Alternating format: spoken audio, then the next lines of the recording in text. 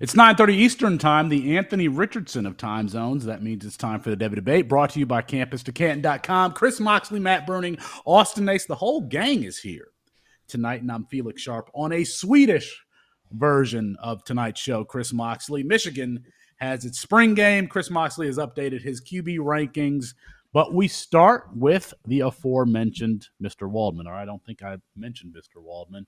The 2023 rookie scouting portfolio is available for $21.95 at mattwaldmanrsp.com. It's 1,163 pages of analysis, description of his process, and in evaluating the 2023 rookie class. We're going to keep this deal open for one more week. NIL yearly subscription at CampusToCanton.com. We will buy your copy of the RSP through Saturday, April 8th. All right, not running this anymore. Through Saturday, April 8th. Mr. Waldman joins us now. Matt, we started this podcast in November of 2020. And for almost 3 years, or during that time, we've been telling our audience that they needed to invest heavily in this 2023 draft class, specifically in comparison to the 2022 class. 2023 picks over your 2022 picks if you're playing Dynasty Fantasy Football. Have we been lying to our audience for the last 3 years? Does Austin have a bow tie on his Twitter handle? Yes, he does. All right. Then it's like, does a bear go in the woods? Yeah, that definitely you were not lying. This is a terrific class. I think it's strong, at least at the top three at quarterback, if you ask me.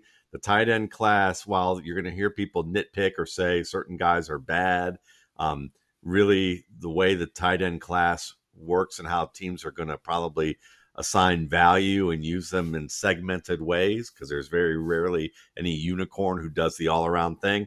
There's 10 to 12 guys that could wind up having value within the next 3 to 5 years. The receiver class, while has a lot of landmines to it, if you ask me, still there's probably 6 to 8 guys that are going to be pretty darn good, or at least have the prospects to be that way. And I think there's another 8 guys behind those first 8 who some of them could be better than the guys in my first tier. There's just some issues with them, but this could, if it all works out, that could be the strongest receiver class and be a surprisingly strongest receiver class that we've had in a while. I'm not forecasting it will be, but that's the possibility. And the running back class, I mean, I think there's 12 running backs in this class that can be fantasy caliber players. So if that isn't a strong running back class, then Austin, don't wear a bow tie. So my heart was beating a little bit because I thought you were saying yes, that we did lie to our audience since the beginning of this show. So Mox, what do you got for Mr. Waldman? Yeah, I've been following you for a while. I think a lot of us have. Started in 2003. RSP has been out since 2006, I believe. The biggest philosophical change that you've made to your process, what is it? What? Well, I mean, I think it's been gradual, but it's as I've focused on the process of watching film, I got better at understanding that data has value, but it's the context of the data that matters, and that there are certain forms of data that can be more helpful than others, and that film, and I guess a close second or tied with it, is that the idea that film don't lie is a lie. Film certainly can tell the truth, but you've got to have the understanding of what it is you're watching to see its truth. And then, so I'd say that those are the things that have changed the most, other than like from a process standpoint day to day. I used to go from writing down everything I saw before and during a play, even if it didn't look like it would matter. I would do that to learn about the game. And I used to write thousands of pages every year of notes that, like, I'd have crazies who bought the book and tell me that they would read all the notes. And I'd go, I would never read all the notes. That was just things just for things for me to look at. I mean, that was a mess. It was just really rote going, being able to understand what coverages look like and talk about it was a way of kind of repeating things back so that maybe something would click up here for me to learn it. And I don't do that anymore because I think around the Dak Prescott era, I started to realize that I was having, returns that were starting to be diminishing returns because I could have spent more time watching games than taking notes. But the notes helped a lot. That was my first 10,000 hours was taking notes. And that really helped me learn a lot more about football. And now it's the point of like, I do that every once in a while, just as an exercise, but it's no longer like every game that I watched. That's super cool. I like the 10,000 hours comparison, right? Like now you have this baseline and you're able to understand what you're looking at. So now maybe the notes aren't nearly as important as they were a decade ago. Yeah, they were like my binky I had to let go of, to be honest with you, in a way. I think that Dak Prescott kind of symbolized the okay, this is your safety blanket. Let's let this go because it's not helping you anymore. You're kind of looking ridiculous out there holding on to this thing. So, yeah, that's kind of what's going on. Speaking of Dak Prescott, Matt, you've mentioned on a recent episode with Felix that you've really kind of enjoyed evaluating quarterbacks over the last couple years. There's 5 of us currently on this call. 4 of us, including yourself, were not in on Zach Wilson a couple years ago, while one of us was. On this call as well, you have kind of talked. I read your stuff on Will Levis today, and I feel like he has some of the same issues you brought up with Zach Wilson, and not really recognizing defenses, but poor ball placement. What are your thoughts on him overall? Do you think that he can improve? And from the fantasy side of things, where would you value him if he does go in the first round? Because it does seem like the community is very split on him, much like Zach Wilson. It's like either you love him or you hate him.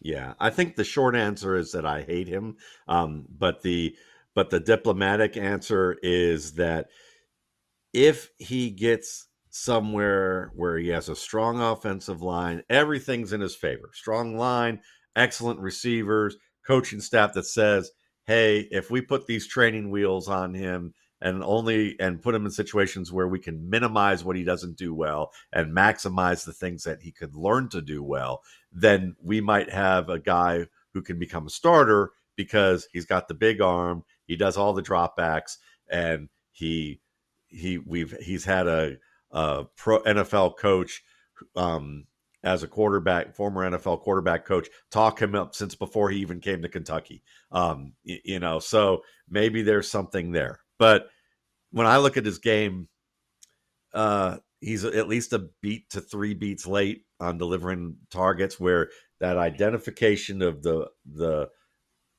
throw that needs to be made and then the confidence to deliver it as soon as you identify it isn't there.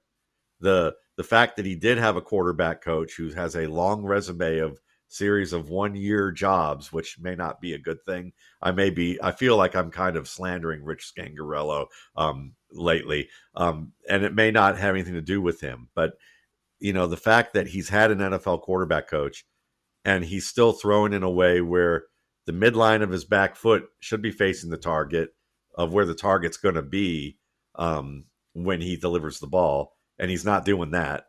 And then the front toe of his front foot should be pointed to that target too, so you can have that refined accuracy. That's not there either.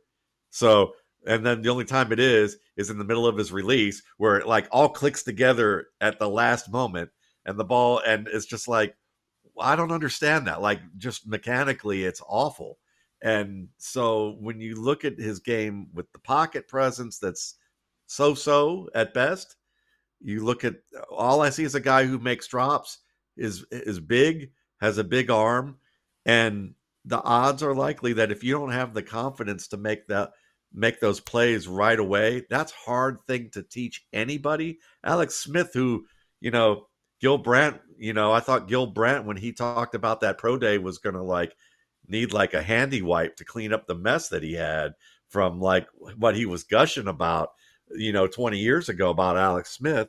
But to the end of the Alex Smith's career, as good as he got compared to where he was still always 2 to 3 beats late when he had to make throws like this, and it limited him to being a guy who needed a strong offense around him.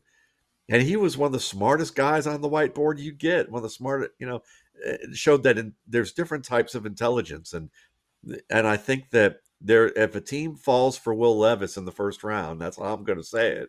If they fall for him in the first round, they're still in the old school way of thinking that processing can be learned, as opposed to that it already needs to be fast before they draft the guy, and they're just valuing the robo quarterback skills and traits, or really physical skills and dimensions. So I he will be, I didn't like Daniel Jones. Daniel Jones, I think, got helped out by Brian Dable, and he had a really good year last year compared to where he's been, and good for him. And that's worked out. I didn't think he was a first round pick. I thought he was more of a third or fourth round pick.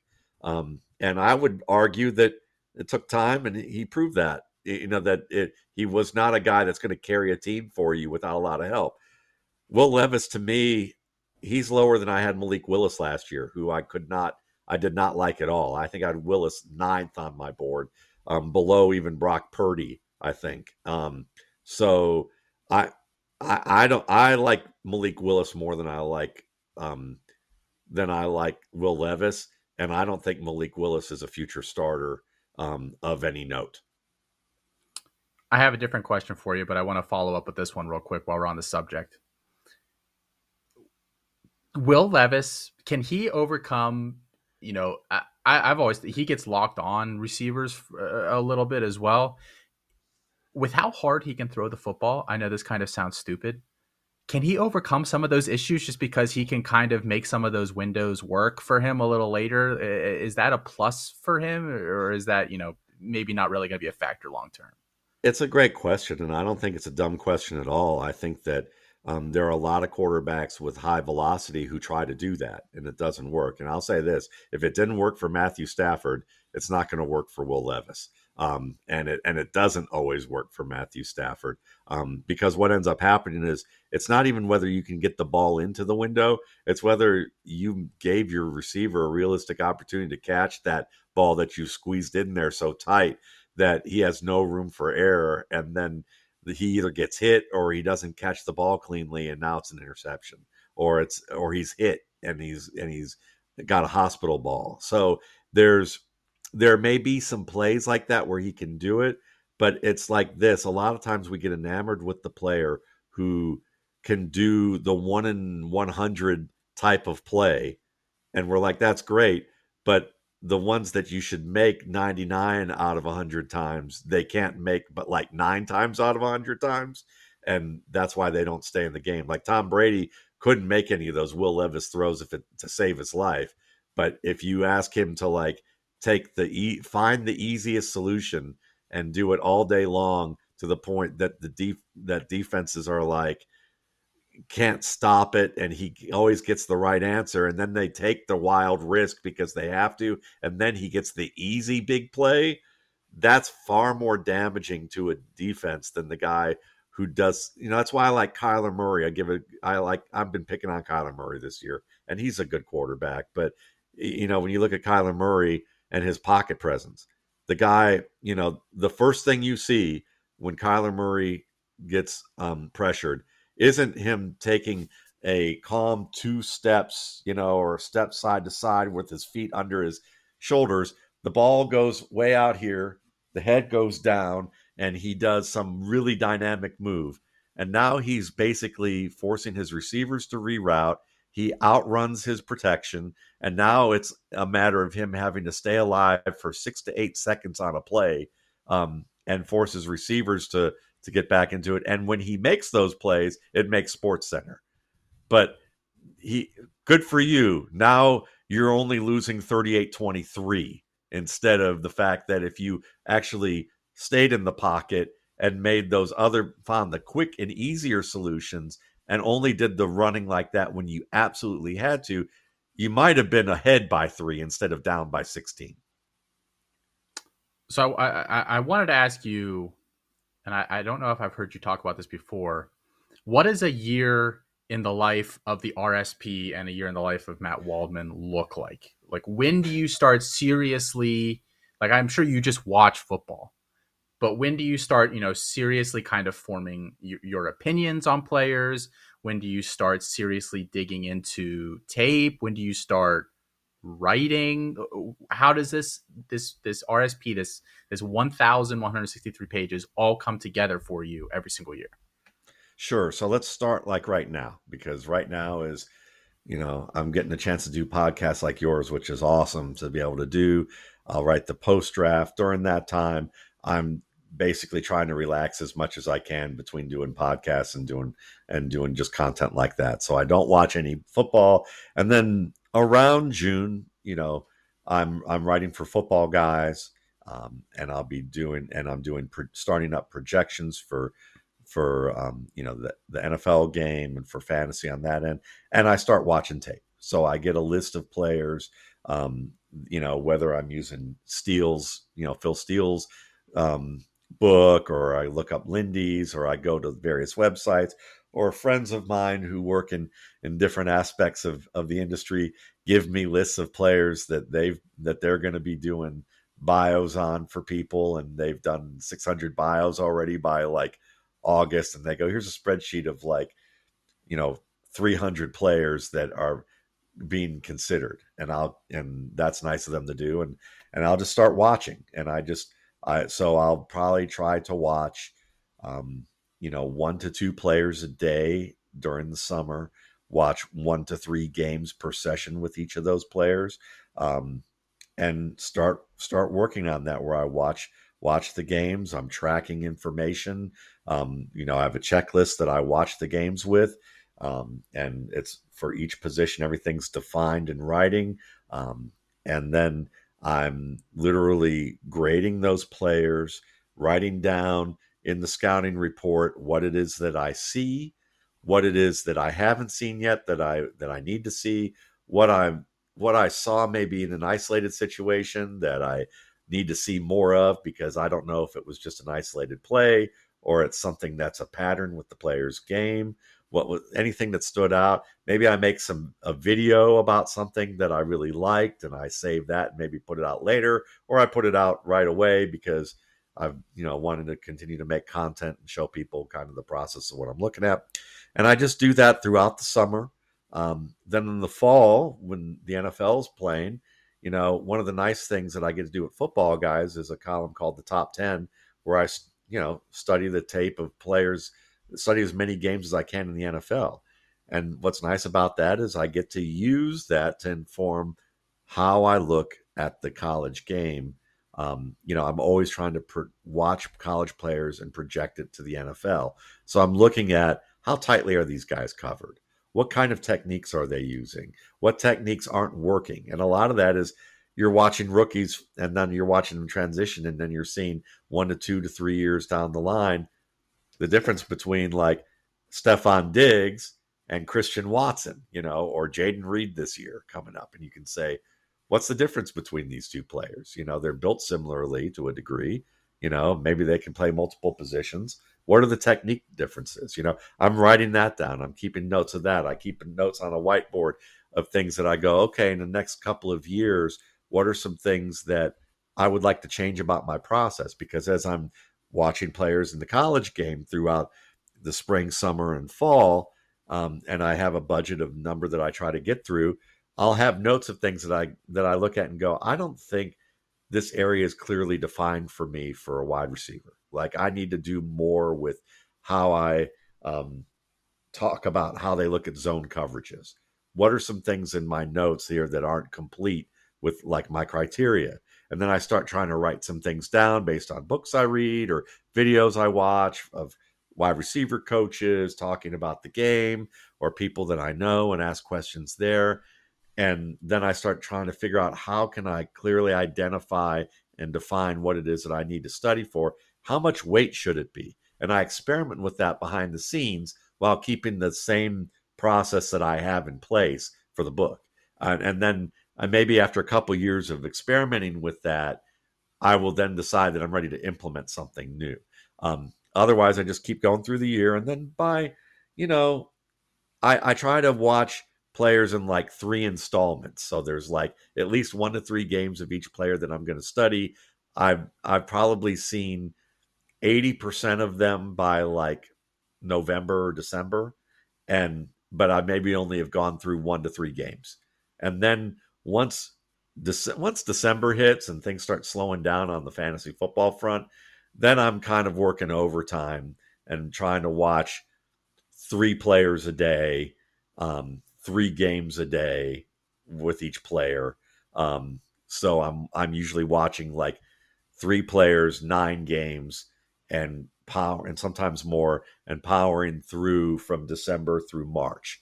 And then once March hits, usually by January I'm at 100 players that I've watched, maybe 120, usually around there. I'm usually about 120 by mid-January.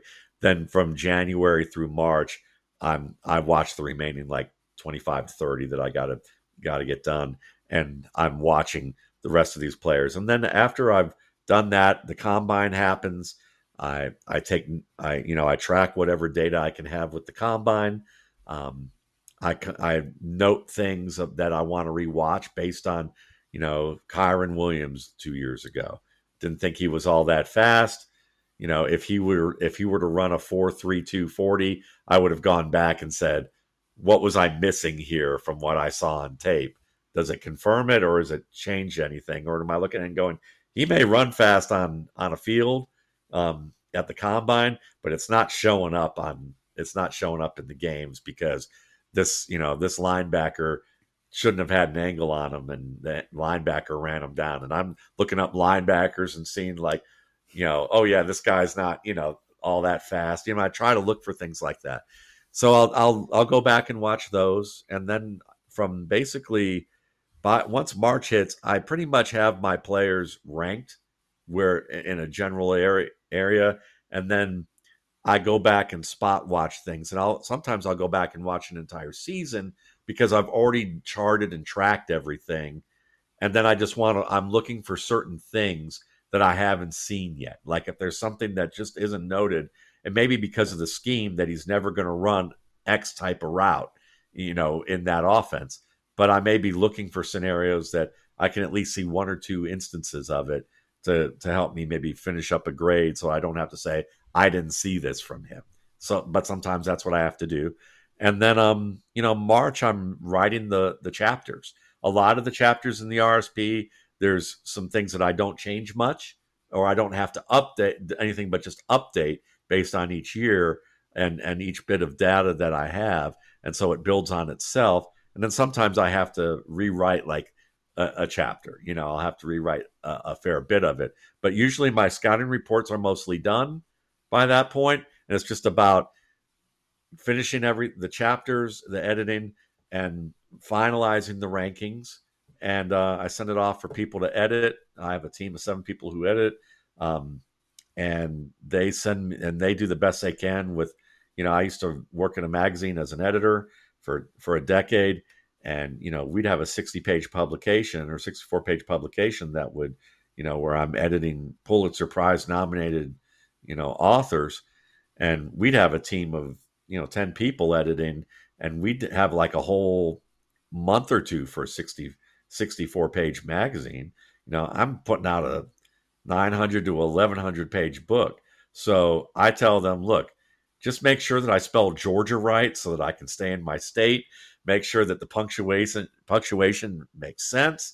If there's anything stylistically that just is confusing as all get out, work on that. But don't go any finer than that. And if we miss some things, that's my fault, because when you send them back, I then am going through all of that the final week of March to put it out, and that's my process. And then after that, I'm looking at everybody else and going, oh, people love Dwayne McBride. I have him ranked 35th. Well, somebody's going to be wrong here. Probably going to be me, or I have somebody who, I don't know who I have ranked highly, someone else I have ranked highly. And then I'll look and go, oh, nobody really liked him at all.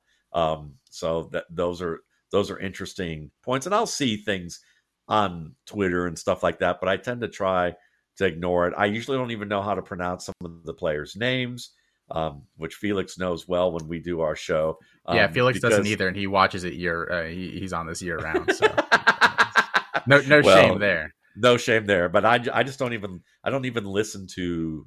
I have access to all 22, but even when I do watch games and I do record a lot of tape to have safeguards in case my resources go dry.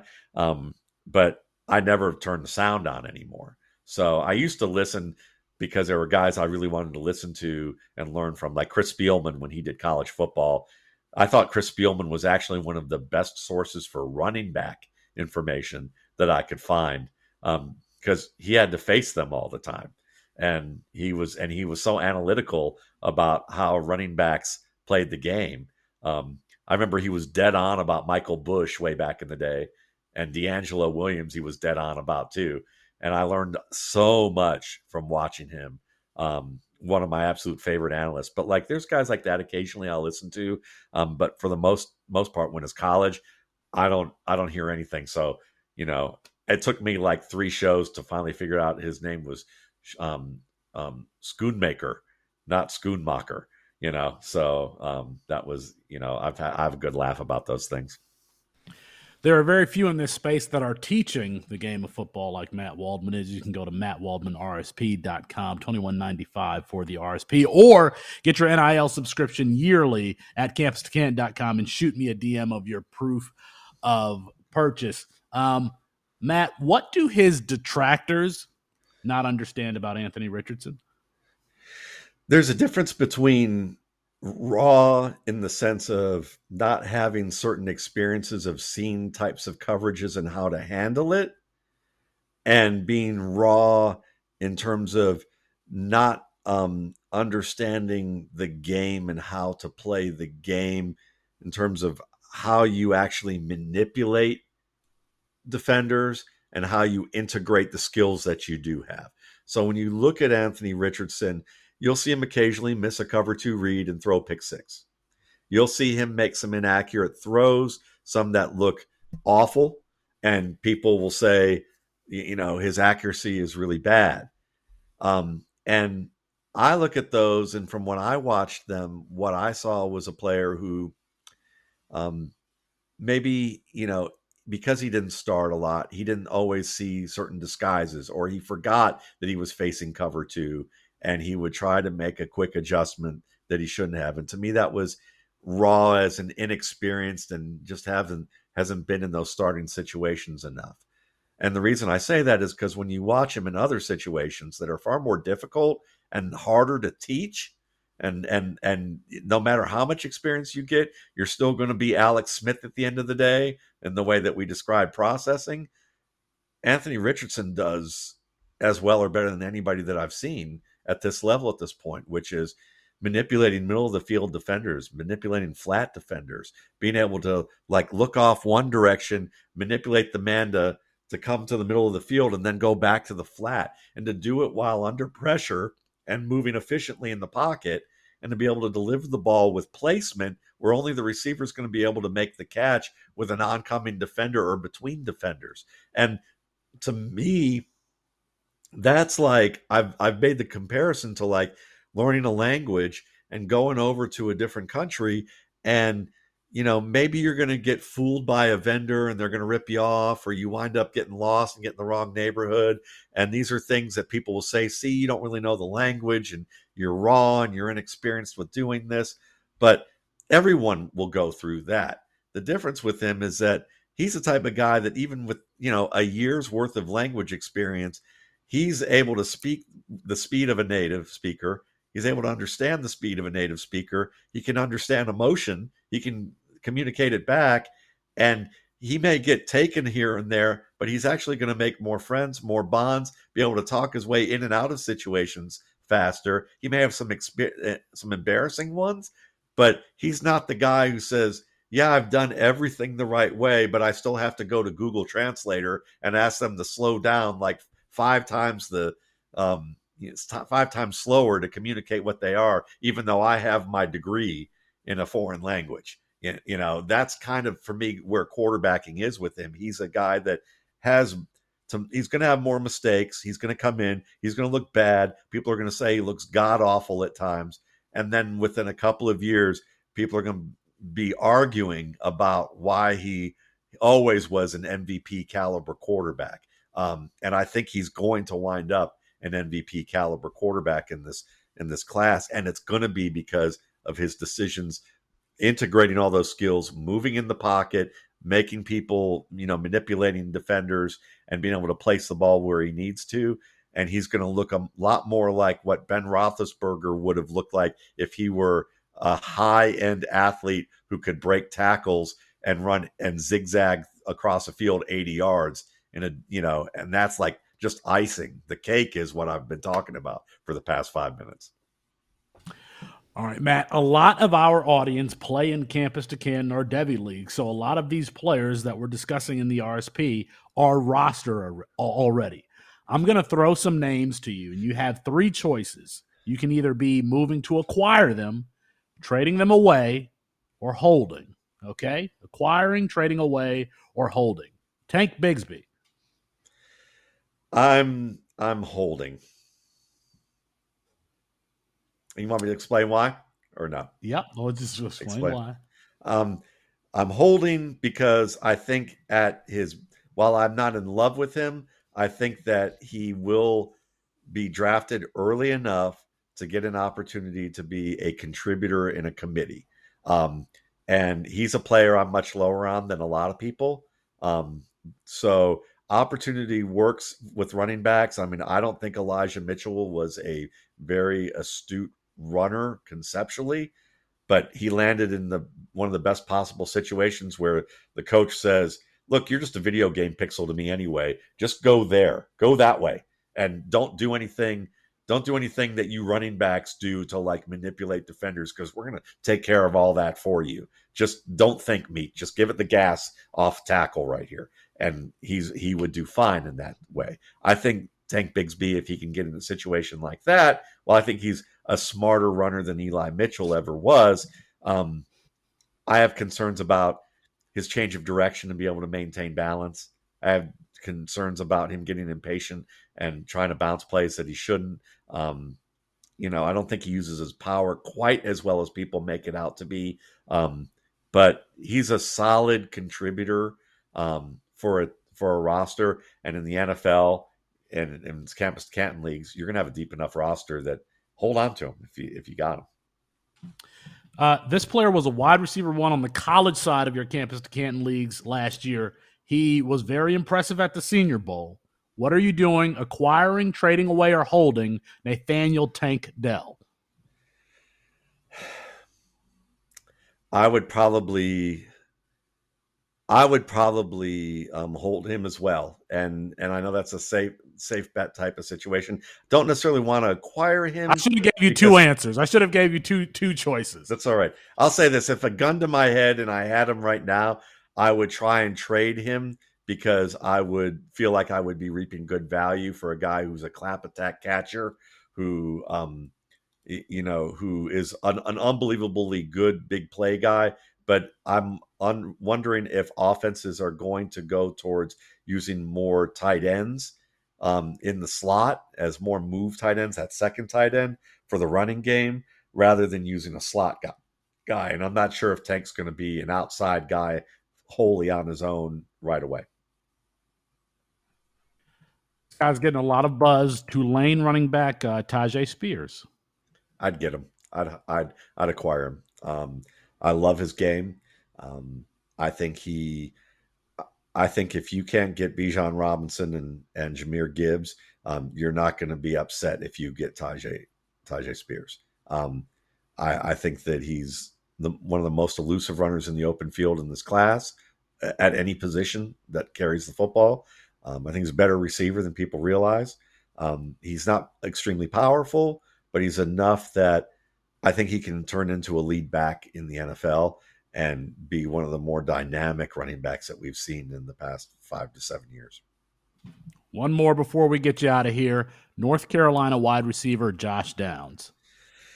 I'd sell. I know people love him. I may be wrong about this, but I think he's Jamison Crowder. And I know a lot of people are like, no, that can't, but I see more of a Jamison Crowder type of player, which a lot of people were excited about him too. I remember back in the day, Mike Mayock was like, oh, he's going to be more than just a slot receiver. He can be a downfield threat. And maybe Josh Downs could do that. Maybe he'll wind up being that way. But I didn't see him in the way that I saw Zay Flowers. To me, Zay Flowers is a slot receiver who can play outside. I'm not sure I feel the same way about Josh Downs. You can get the RSP at mattwaldmanrsp.com. You can also follow him at the same name on YouTube. We appreciate him being on tonight and him supporting this format and our growth in general. So, Matt, we appreciate you coming on. Thank you, man. We wish you a good RSP season. Fellas, I appreciate it, and good luck with the rest of your night. And thanks again, and I can't wait to get started on my first C2C league. Thanks, Matt. All right. Thanks, fellas. There are very few in this space whose ego has not gotten to them, and Matt Waldman is one of the humblest guys that you can ever interact with. He really is. So, and for some reason, he's decided to support what it is that we're doing here at Campus to Canton. So support him. Go ahead and pick up the RSP, $21.95 at mattwaldmanrsp.com. Also, it's been a friend of just check the description of the episode. That's what I was trying to say. The description, it's in the description, link right to his RSP. Just go right in there, click. I already see people in the comments jumping in there and doing that. And it will be in the podcast link as well. If you guys are listening to this on the podcast, the link for straight to his RSP will be in the link. And if you are taking advantage, go ahead. I was going to say, just to emphasize that NIL deal, you get his RSP, we'll buy it for you, and then you get all of our stuff too. So, best of both worlds. If you're looking to sure help everybody in the space. DM Felix. Don't just do it. DM me. And DM Felix. DM me. Yes. You get all of our rankings. You get the C200 rankings. You get, I don't know. The last time I counted, we were over 800 college players ranked. You get all of the tools, all of these charts that you see people using online that Jarek has created. Those are Campus to Canton tools. You get all of that stuff. And we're eventually going to have to create a video because if you've been with us from the beginning, you kind of saw what the website looked like in year one. It's totally revamped. It's totally supercharged. Matt, it's time for housekeeping.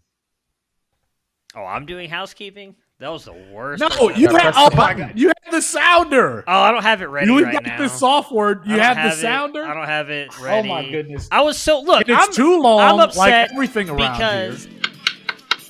Housekeeping. I wanted to ask Matt a question. I was all excited about it, and now I'm all thrown off because I was trying to throw in, "Hey, go in his RSP." I got personal grievances. Yeah, Go ahead, Moxley. What's new? You got your sounder. I've got it. We really do need your support. There's no one here. There's no one on this team that has a communications or journalism degree from Syracuse or Northwestern. Shannon Terry ain't calling us. All right. So if Campus to Canton is going to grow, it's going to be because of support like people like you. So like the videos, we're really in the last couple of months, we've had Justice Haynes, Alan True, Matt Waldman. Who am I forgetting? We are really trying to produce the best content that we can, in addition to discussion about players in college football, analysis, our takes, all of that stuff. Help us grow this format. Commenting on this video helps with the algorithm, subscribing. Otherwise, we're going to fail. And Matt has to get up at like 2:30 in the morning. He's going to have to continue to do that for the rest of his life if, we don't get support from people like you. The good news is, though, is that we do have your support. I mean this sincerely, because when I think about it, it's like Stephen A. Smith has a podcast. Everybody in the world has a podcast. I will never listen to Stephen A. Smith's podcast. The fact that you take time out of your day to listen to us, we don't take it for granted. We don't take it for granted because you could be anywhere listening to anything, consuming any content. Make sure you check out the rest of the podcast on the Campus to Canton podcast feed. Chasing the Natty this week features Nicholas Ian Allen from CFB Winning Edge, who has, those guys are covering, I forgot, I think they're covering like undercover players that you should be targeting for college fantasy football for your CFF side, for CFF purposes. So check out CTN. Back to Devy, the inferior Devy podcast on this network. They're doing an NFL Devy Would You Rather that posted earlier today, earlier on Wednesday. Me and Matt co-hosted Campus Life this week, and we talked about ADP and players that were out of whack with ADP, much to Austin's chagrin.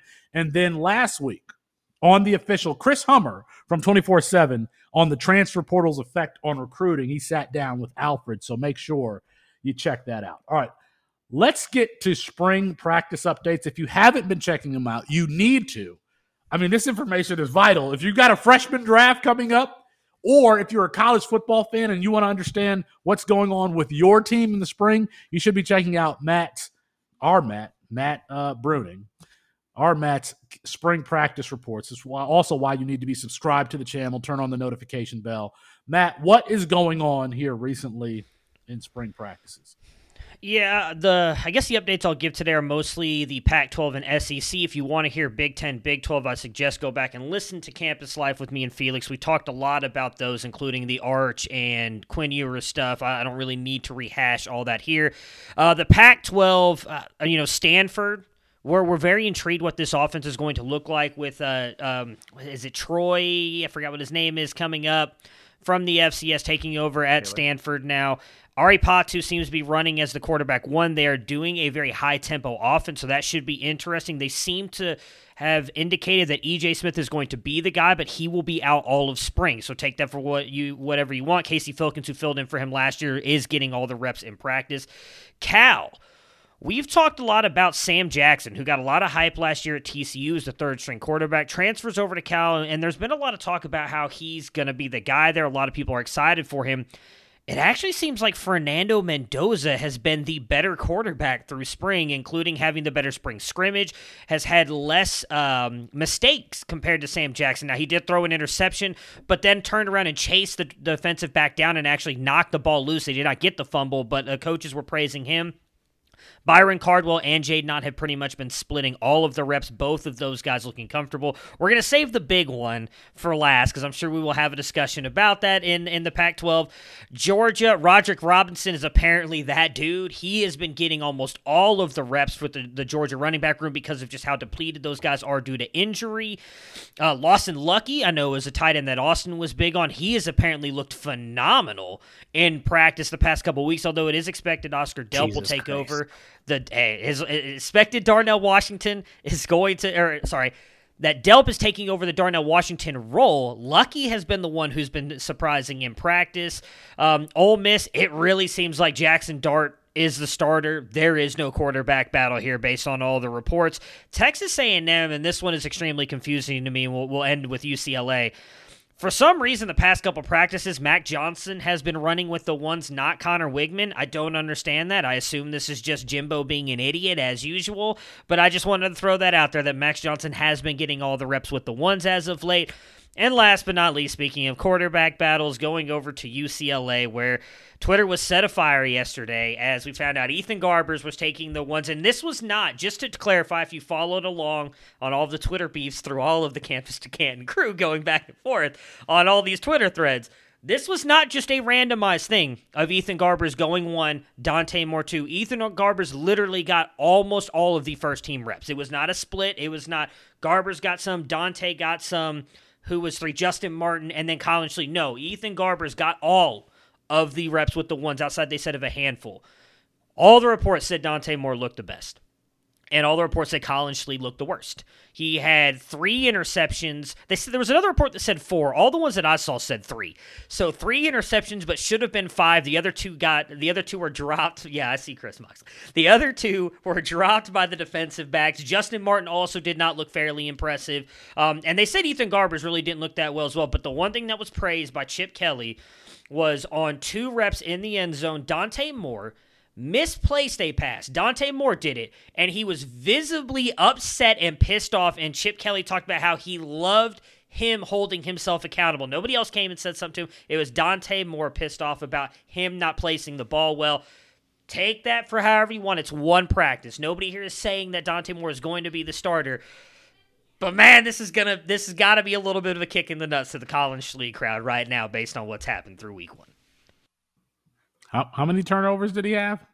Wait, let's not say week 1. It was practice number 1. Let's just hold ourselves accountable. He's got more interceptions than practices through one practice. So if you're keeping track at home. Listen, this is there's a lot of tension around this conversation. Just as much tension as there was with the Zach Wilson versus Justin Fields debate.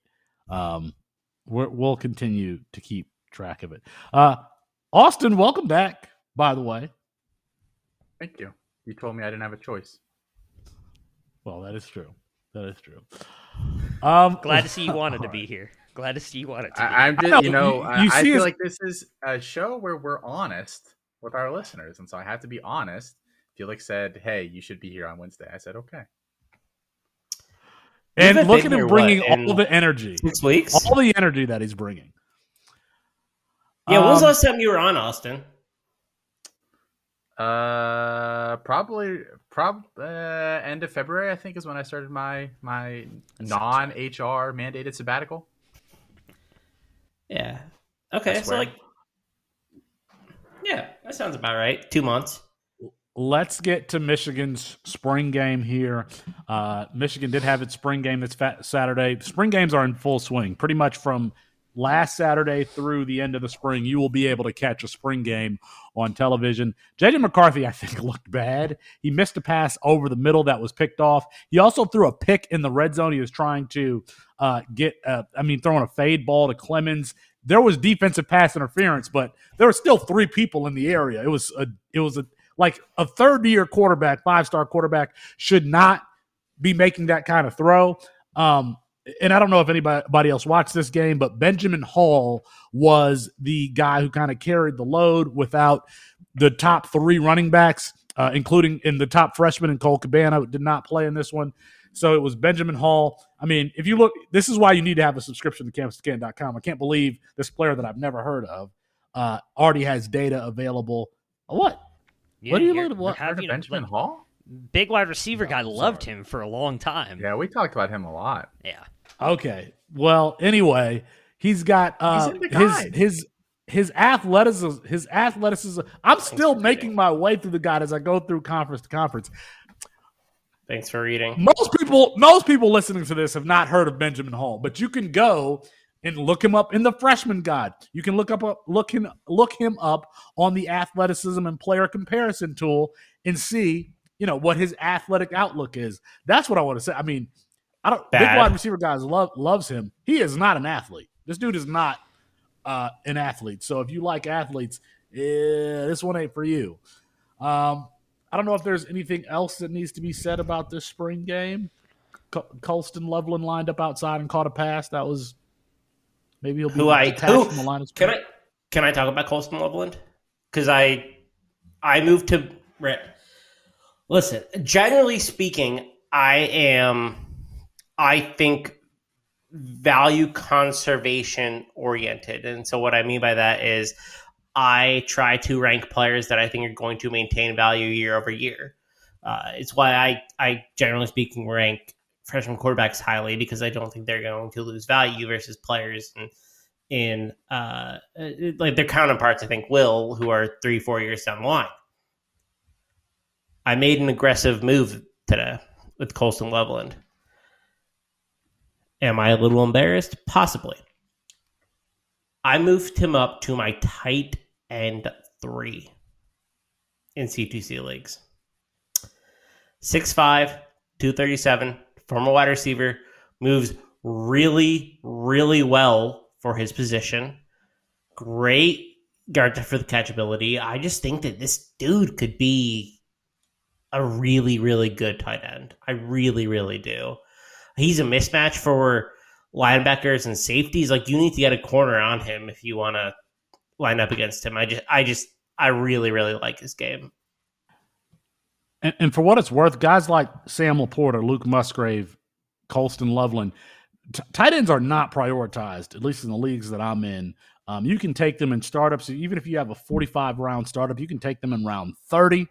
If you have a freshman draft, you can take them after round 15. Usually some guys like this are available. Not these super athletic types like, Theo Johnson, Kyle Pitts. Those guys aren't going to be available. But some of these guys who are going to – he is, in my opinion, a super athletic type, though. Like, I think he's a plus athlete. Like, I don't think that he's – like, I think that he'll perform well at his position in, like, the 3-cone, for example. Like, I think that he's a plus elite plus or plus athlete, just a guy who's, like, really athletic as a converted wide receiver. Like, that's what attracts me to him. Like, I don't want to keep him out of that box per se. Like, I don't know. I watched a lot of Colston Loveland today, and now I'm just all in.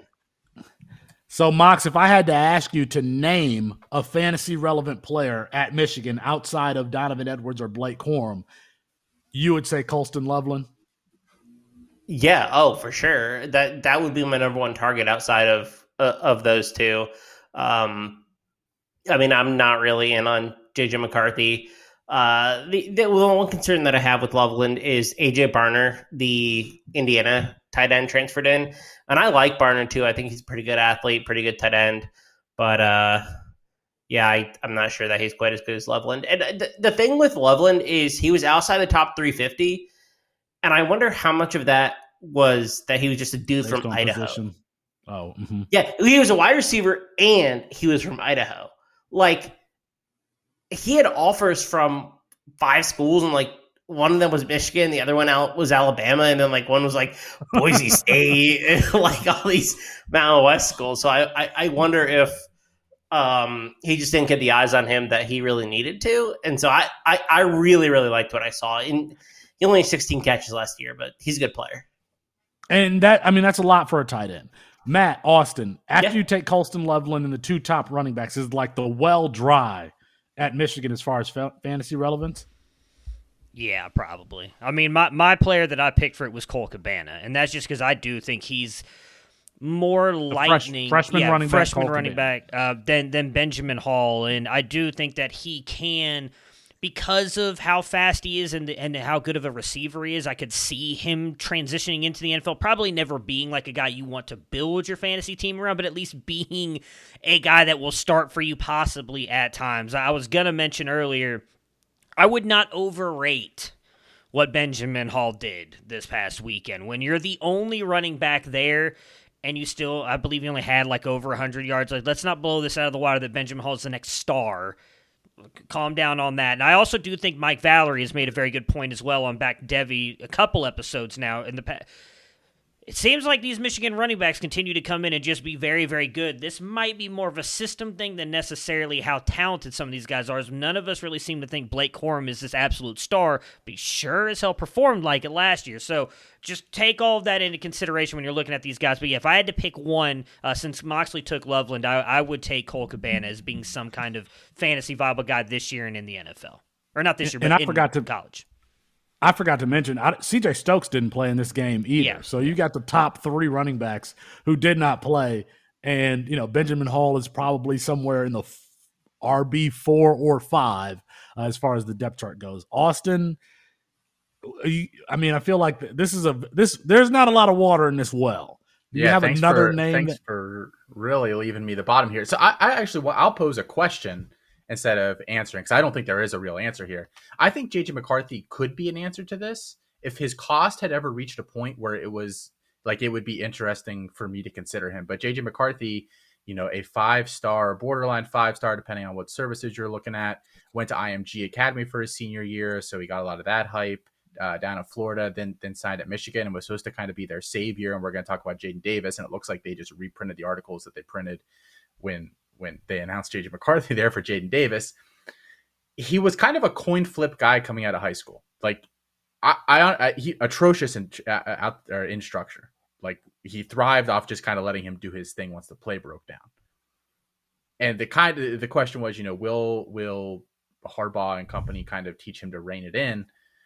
We don't know. I don't think we will know about JJ McCarthy just because of the nature of the offense and what they want to do there at Michigan.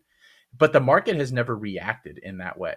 Somebody in your league still values JJ McCarthy as if he's a 5-star future first-round NFL draft pick. I've never had him that way. I don't think he's a bum. If the market had him as like a 10th or 11th round guy in a startup, maybe I would consider that. Maybe that's when I'm starting to take on some of that risk. It probably still would be a little rich just based on things, but at current cost, he always goes in the first 5 or 6 rounds because somebody believes. So he would be an answer if the market was reacting correctly to him. But and that's what we talk about with Ty Simpson and some of these guys. Like the value will just stay because they're a 5-star who's at a big program, and that's what JJ McCarthy basically has going for him at this stage. Yeah, you're not getting a discount on McCarthy, and you've never been able to get one, even though, I mean, has he shown close to enough to be taken in the top 10 rounds of a Cam Stanton draft? I don't think so. It's not like he's going to score you points this year either, or next year. Unless you're listening to Chris K, who has him as a top 20 quarterback, which I don't know what he's smoking with that one. But yeah, he's not going to get your points. I think I would like J.J. McCarthy if he were playing at a place like Kansas State where they truly use the quarterback's dual threat ability. At Michigan, he's being asked to be a game manager when J.J. McCarthy is very, very athletic. I mean, if he were black, they would be talking about him potentially playing wide receiver at the next level. And it's just distracting. So is he that athletic? I think J.J. McCarthy is that athletic, to be honest with you. I think you can. I don't know if he's convert to wide receiver athletic, but he's pretty athletic. He's very athletic. Michigan has signed or has gotten a commitment from Jaden Davis. I don't know. I mean, I got to take a look at him after the commitment. He's North Carolina's Mr. Football, or was last year. Former North Carolina Mr. Footballs, Amarian Hampton, Dylan Smothers, who's at Oklahoma now.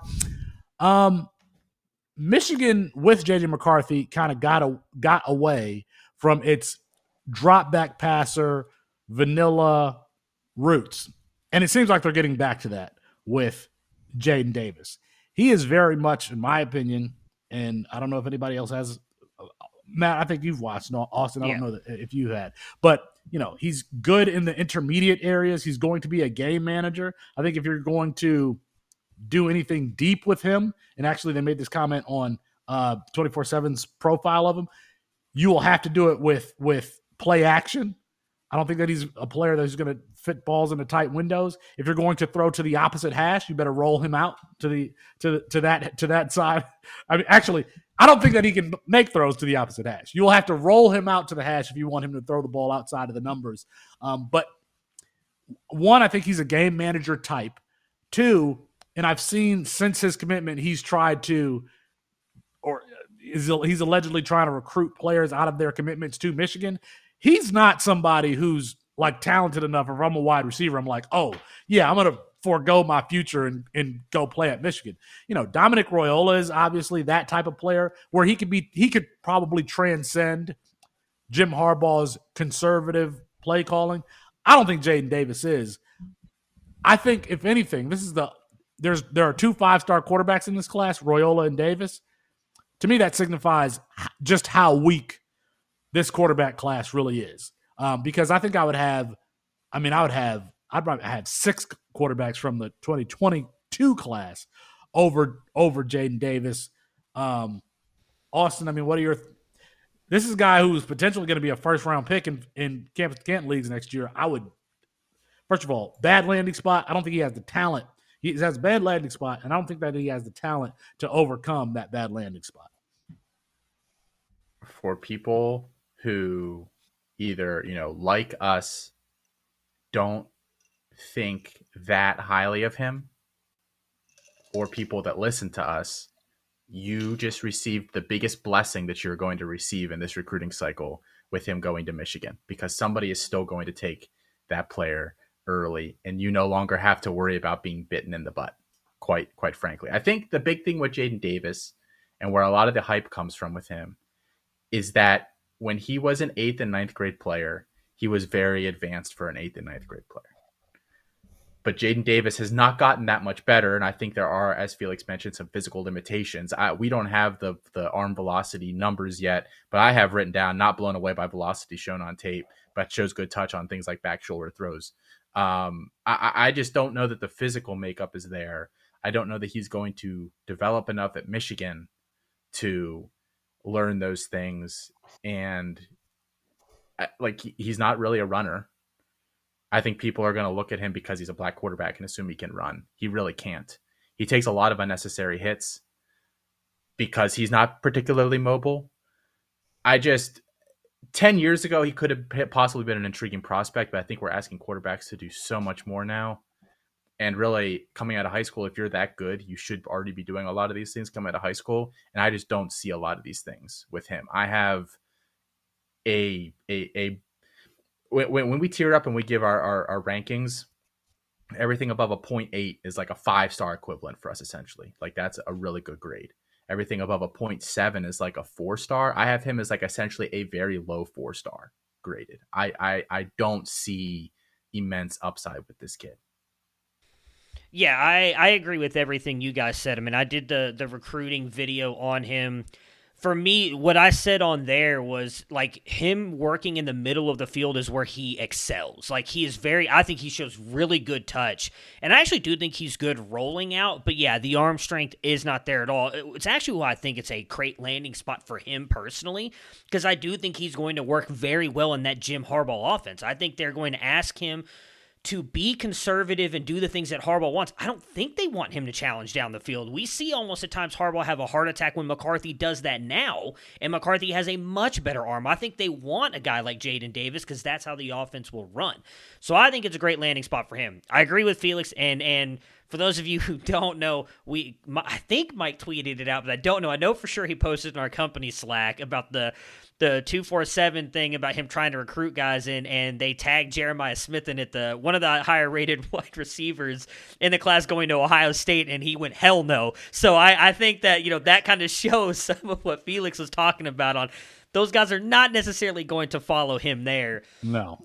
But, yeah, I mean, I'm right there with Austin, I think, and I mentioned in the video, I think I had him great. I tried to be polite about it because I don't want to, ever talk bad about these guys on these videos. I believe I had him at, a 72-something rating, which would have made him, my QB 8 in this class. I had Sam Levitt, Novus had Aiden Childs, all guys like him, all the guys like that over Jaden Davis. I think he's going to be a very safe quarterback for Michigan, which is not a bad thing for what they want. Like I said, I think he fits what Michigan and Jim Harbaugh want in a major way. Let's flame Michigan a little bit more here. RJ Young tweeted earlier today, over the past 2 years, Michigan beat Ohio State twice, won the Big Ten title twice, made the college football playoff twice, put together a 25-3 record, but didn't sign a top 100 recruit in the 2023 cycle, has seen just 3 5-star commitments in 4 cycles, including this one. They're not recruiting well, and as far as I've heard, that the only other team that was really hot on Jaden Davis was Clemson. So take another questionable falling star type program. I still have a lot of questions about Michigan's recruiting, even after the success that they've had on the field, and Jaden Davis is not helping resolve any of those questions for me. All right, let's move on here to Chris Moxley. All right. You can check out all of our rankings at campustocanton.com. Chris has recently gotten around to updating his quarterback rankings. Mox, who is the player that moved the most in either direction, up or down? So I have a handful, and I'll go through the quick ones first. Brennan Armstrong is my quarterback 53. We have him on average quarterback 36. And MJ Morris is my quarterback 43 and is on average our quarterback 64. That is me saying I think MJ Morris is probably going to start over Brennan Armstrong. And I think that he is a better player. than Brennan Armstrong is. So I disagree with our ranking there. I have DJU at quarterback 72. Our average rank currently is quarterback 45. I just think that's egregious. I just don't think you can have him any higher than like 70 at this point. Like I was being polite, I felt, when I ranked him quarterback 72. And that was just based on his recruiting profile and the fact that I like that Oregon State offense. And so when I say average rank, I'm excluding my rank from everyone else's. So if I was not included, this is where this player would rank. The biggest difference, though, is quarterback Michael Pratt out of Tulane. Our average rank, excluding me, is quarterback 42. Our college fantasy team actually ranks him quarterback 16. So here's his profile, and here's why I like him. A 6'3", 225 quarterback. He actually came into the program at 6'3", 180, so he's gained 35, 40 pounds. He's measured in at the best weight starting this year. He has a confirmed 4.6 40 time, which is 90th percentile based on his 90th percentile speed score based on his size. He's a 33-inch vert as a high school junior. So let's put that in perspective real quick. Will Levis had a 34-inch vert at the combine. I think vert matters a little bit when we talk about power and explosiveness, a little bit towards acceleration and kind of like how good you are going from like 0 to 60. What is the context for Michael Pratt's production? Because he was frankly bad last year, right? He had a different. He has had this stat got me, and I had to look it up and validate it multiple times. He has had a different offense coordinator for the last 7 years, including high school and college. Every single year, it has been somebody different. Nagel, who called plays last year for Tulane, will call plays this year as well. He runs a very pro-style offense, lots of play action, some RPO concepts, and these level concepts, which I actually think really interesting, which is he goes from low, mid, to high in terms of processing the field. So looking at different variations of routes and where his players are essentially running those routes and processing all of that. So he I think is a really good processor. So he improved his QBR by 25 points in 2022. I thought the 2021 season or the 2022 season was so much better than that 2-10 Tulane program of 2021. EPA again doubled. Just like it was just an incredible improvement on his side. I really, really like Michael Pratt. I don't think Michael Pratt is any worse than Will Levis. Straight up. I'll say it right now. I think that he could be a better player than Will Levis. I think he processes better than Will Levis. I think he has just as good or better athleticism than Will Levis. So, yeah, I have him quarterback 16, and he's our average rank 42. So, I really, really like him. I mean, I think we've talked about Michael Pratt a lot on this show. We talked about him in his freshman season, so our audience should be familiar with him. But he legitimately has one of the strongest arms in college football. He does. Absolutely. He's a reckless player. He will take a lot of hits, but he's reckless in the gamer sense. He's got that dog in him, though. He's got that's what reckless means. He's got that dog in him. He will dive for first downs. He will take hits. So yeah, he's a player that we've been tracking for a while. All right, who else has moved for you, Mox, in your rankings? And by the way, I should specify: are these Campus to Can or CFF rankings? No, these are Campus to Can rankings. I have tried to be as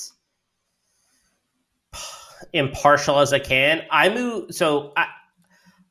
am way more willing to give the benefit of the doubt to players who have not stepped on the field than those who have just stepped on and been trash. So another guy that I really like, Talon Green from Boise State, a player that I have ranked pretty highly just based on physical tools, right? I think physical tools matter a lot. We're looking at guys like Anthony Richardson, Will Levis, who I think Michael Pratt's better than. I would just rather bet on that than just trying to like thread the needle with these like Sam Hartman types who I think are good, but I don't know what their production is going to be. So I really like gravitating towards those types of players a lot more so than I do. I think those players can be really good at the college level, and I would just rather just bet based on like athletic upside than anything else. And so Taylor Green was someone who really stuck out to me, and I moved him, I think, to quarterback 35, which is fairly high based on like where we all have him. All right. I don't know. Anybody got any problems with Mox's? I don't have any issue with Mox's rankings. Very reasonable person. I don't care what they say about you on TikTok, Chris Moxley. Very reasonable, in my opinion. So, am I allowed to address that in the after show? Be my guest. Can I do so? Okay. I think that is going to be our show for tonight. Make sure you check out the website, campus2can.com, and check out the podcast feed that I mentioned earlier. We are bringing this type of content to you daily. If you like conversations that dive beyond just a program to player-specific conversations, where players are placing in spring battles, that sort of thing, then you should be checking out this podcast feed every single day. But that's going to be our show for tonight. Apologies, Kirk Herbstreit. We ran out of time. We'll get them rescheduled soon. For Austin Nace, the energetic Austin Nace, Chris Moxley, and Matt Bruni, I'm Felix Sharp. Good night and good luck.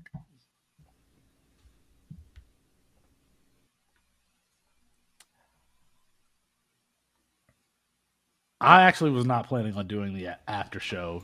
I mean, we've gone a little bit long, and I actually have something to do, to be honest with you. So you guys can stick around. I did want to talk about that date that you spent the entire campus live texting about, just ignoring me, and that's what you have planned for tonight. What was I going to say? You can say yes or no to that question. I wanted to talk about the women's national championship game and whether or not it represents a new era in the sport as far as following the sport. But I have to go. But it is a legitimate question. I mean, I think that for college football, there are just like moments that I remember that kind of just stayed with me and in a certain respect changed the sport. And I wonder if this is one, because all like the important players in that game are coming back next year. They're going to be back next year. So anyway, I don't know. I'll let you guys. Is it all right? Can I go? No. Can you tell us what you're leaving for? Yeah. A date? Can't leave unless you tell us, Felix. Yeah, I actually do. Yes, that's right. That's right. Yeah, a date. That's right. Yeah. No one starts a date on a Wednesday at 10:45. This ain't no date. I'm going to watch a show with somebody. That's what I'm going to do. So, Netflix and chill, baby. Peace. You guys are going to end this stream in 2 minutes.